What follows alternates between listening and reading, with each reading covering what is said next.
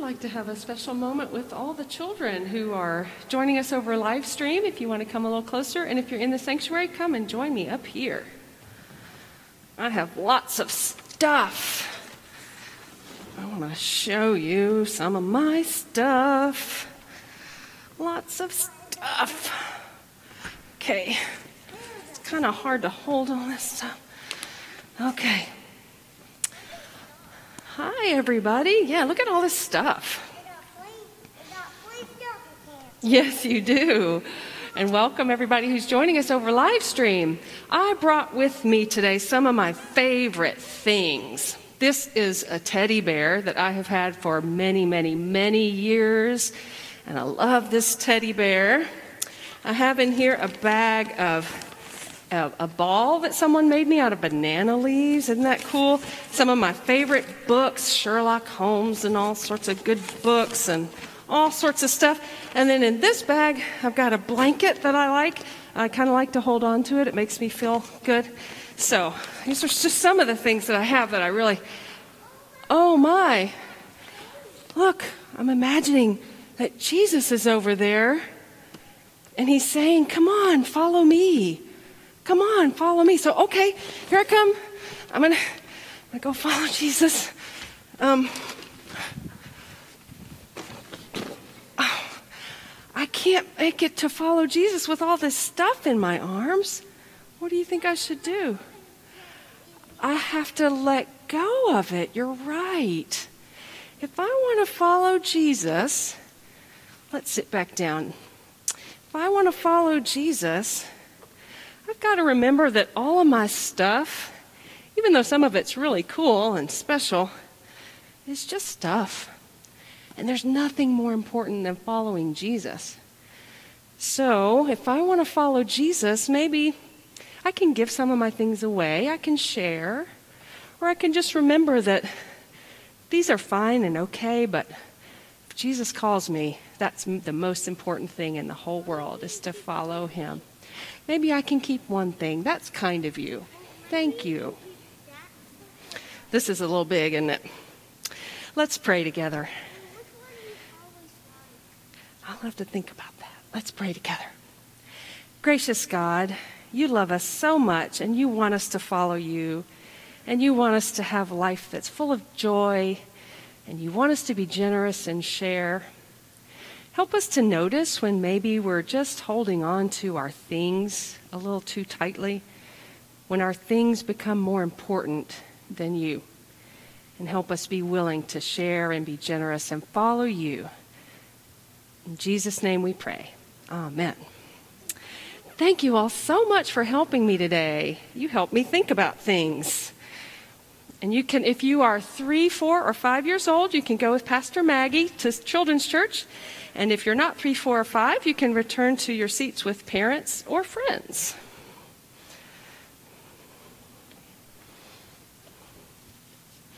This was kind of a tough story this morning, isn't it? Trying to think about how to help the children see what's happening in this story.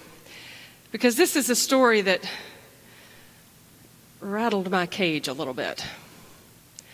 I was in a meeting last week with my friend and colleague, Reverend Keith Caldwell, who's the pastor at C. Hubbard United Methodist Church. And he said sometimes when he's preaching, he'll say to his congregation, if I can't get an amen, can I get an ouch? And after hearing this story, can I get an ouch? Did you hear some of the things that Jesus said? When this man comes to him, he says, go, sell all your possessions and give the money to the poor. And come and follow me. Ouch. How hard it will be for those who have wealth to enter the kingdom of God. Ouch. Indeed, it will be harder for a camel to go through the eye of a needle than for someone who is rich to enter the kingdom of God. Ouch. Ouch and ouch. What do we do with these difficult teachings of Jesus? How do we wrestle with them? There's part of me that wants to if you were here last week or worshiping online, you know I gave this image of the disciples as bouncers for Jesus. There's part of me that wants to be a little bit of a bouncer for Jesus, or at least a translator, a buffer, to say, well, he didn't really mean everything. He didn't mean that. I mean, I want to soften the edges and water it down a little bit to make it easier for me, and maybe for you too. But there's something about these words of Jesus that cut to the core and won't let us water them down. And each one of us is invited to wrestle with him and to pray and consider, what is it that Jesus is inviting me to? Because if we want to be his followers, and I'm imagining that most of us here are here this morning because we want to follow Jesus. We want to be his disciples. And so if we want to be his disciples, we have to lean in and listen and allow his words to convict and challenge and shape us. So the best I can do this morning is to share with you a little bit of what I gained in my wrestling match this week, as I listened to these words of Jesus and was convicted and challenged by them. As I look at the beginning of the story, I see this man who comes to Jesus, and I really identify with him. He wants to be good. He wants to do what God wants him to do. And so he comes to Jesus very respectfully. He kneels before him. I think he is sincere in his question. And he says, what must I do to inherit eternal life? What do I need to do to be right with God? What do I need to do to make sure that I am on the right side of God and that I go to heaven after I die? And then Jesus comes at him with, sell all your possessions, give the money to the poor, and come follow me. What I see in this man as I explore his character is someone who's really interested in his own well-being, his own salvation. He wants to be right. He'd rather be right than be in relationship. And I can be that way sometimes. I want to be right. He wants to know that he's checked everything off of his list and that in God's eyes and in the world's eyes, he is good. He is a good man. But what Jesus does is turn his attention away from himself and his own salvation. Stop worrying about whether you're good or whether you're going to heaven or whether God approves of you, and turn to your neighbor and turn to God. Give everything away and come follow me. Jesus is inviting him into eternal life here and now, a life of following Jesus on this great adventure of discipleship. But the man is not ready to take that step because he had many possessions. And that reveals the truth that he really trusts his stuff, his possessions, his money, his status, more than he trusts God. His real faith is still in himself and what he has. And he can't step out, leave it behind, and follow Jesus wherever he goes. And so I have to look at myself and ask the same question. Where is my faith really? As we move deeper into the story and we see Jesus' words about how hard it is for those who have wealth to enter the kingdom, I want to wrestle with that. And yet Jesus knows and is naming the fact that money, possessions, wealth are very easily stumbling blocks for us in our faith. How easy it is for me to get distracted and caught up in all of my things, not because I want to, not because I think of them as my God, but that's just because I have so many things and I've got to maintain my clothes closet and make sure I have the right kind of shoes. I've got to keep my car in good shape. I've got to make sure all of my things, I've got to make sure I can watch Only Murders in the Building on Hulu and Ted Lasso on Apple. I got to do all of these things. And I spend most of my time thinking about all the things that I have and maintaining them. and less time on the things of God. Jesus knew that all of us who want to follow him could get easily distracted by our stuff and could very quickly begin to worship that and put our faith more in that than in him. And that's why he teaches over and over and over and over again about money and possessions. He says more in the Gospels about money and possessions than he says about prayer. Because somehow he knew that how we spend our money, how we use our money, how we look at our possessions is the key to where our heart really is. Where your treasure is going, that's where your heart is, he said. Now, thank goodness our religious tradition has passed down to us some practices that help us keep our money and possessions in perspective, to help us remember that God is at the center of our lives.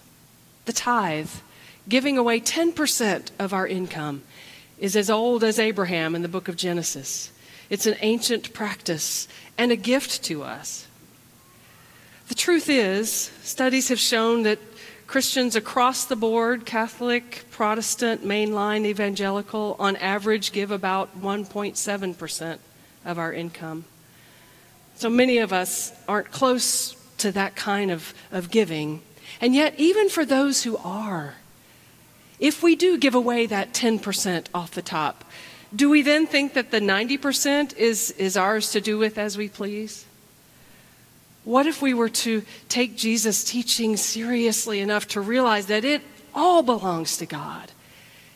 And how we earn our money, how we invest our money, how we save our money, how we spend our money, and how we give our money, all under the light and the gaze of God.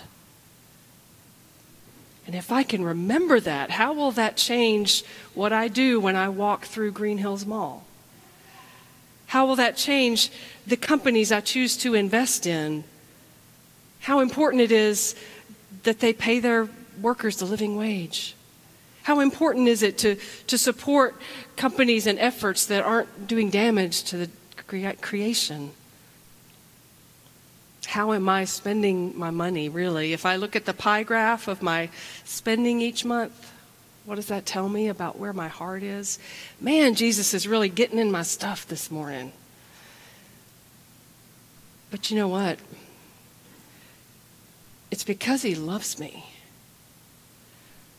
It's easy to forget that underneath this conversation between Jesus and this rich man is love and grace.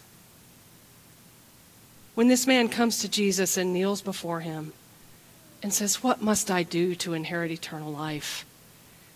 Jesus looks at him deeply. The Greek word for see is blepo. This is emblepo. He looks into this man's heart and soul, and he loves him. And out of that love comes the words, "Give it all away and follow me." Jesus wants this man to be free from the tight grip he has on his possessions. He wants all of us to be free from whatever it is that binds us, whatever it is that is keeping us from setting out on this wonderful adventure of following him. He wanted this man to be one of his disciples because he loved him. And then after the man turns away and walks away in grief because he just can't do it, Jesus says to his disciples, it's impossible for humans to do this. Humans can't enter the kingdom of God on our own. But with God, he says, anything is possible. There's the grace and the hope. I know that left to my own devices, I will never put all my stuff down. But day by day, through a relationship with God, a God who loves me and wants to set me free,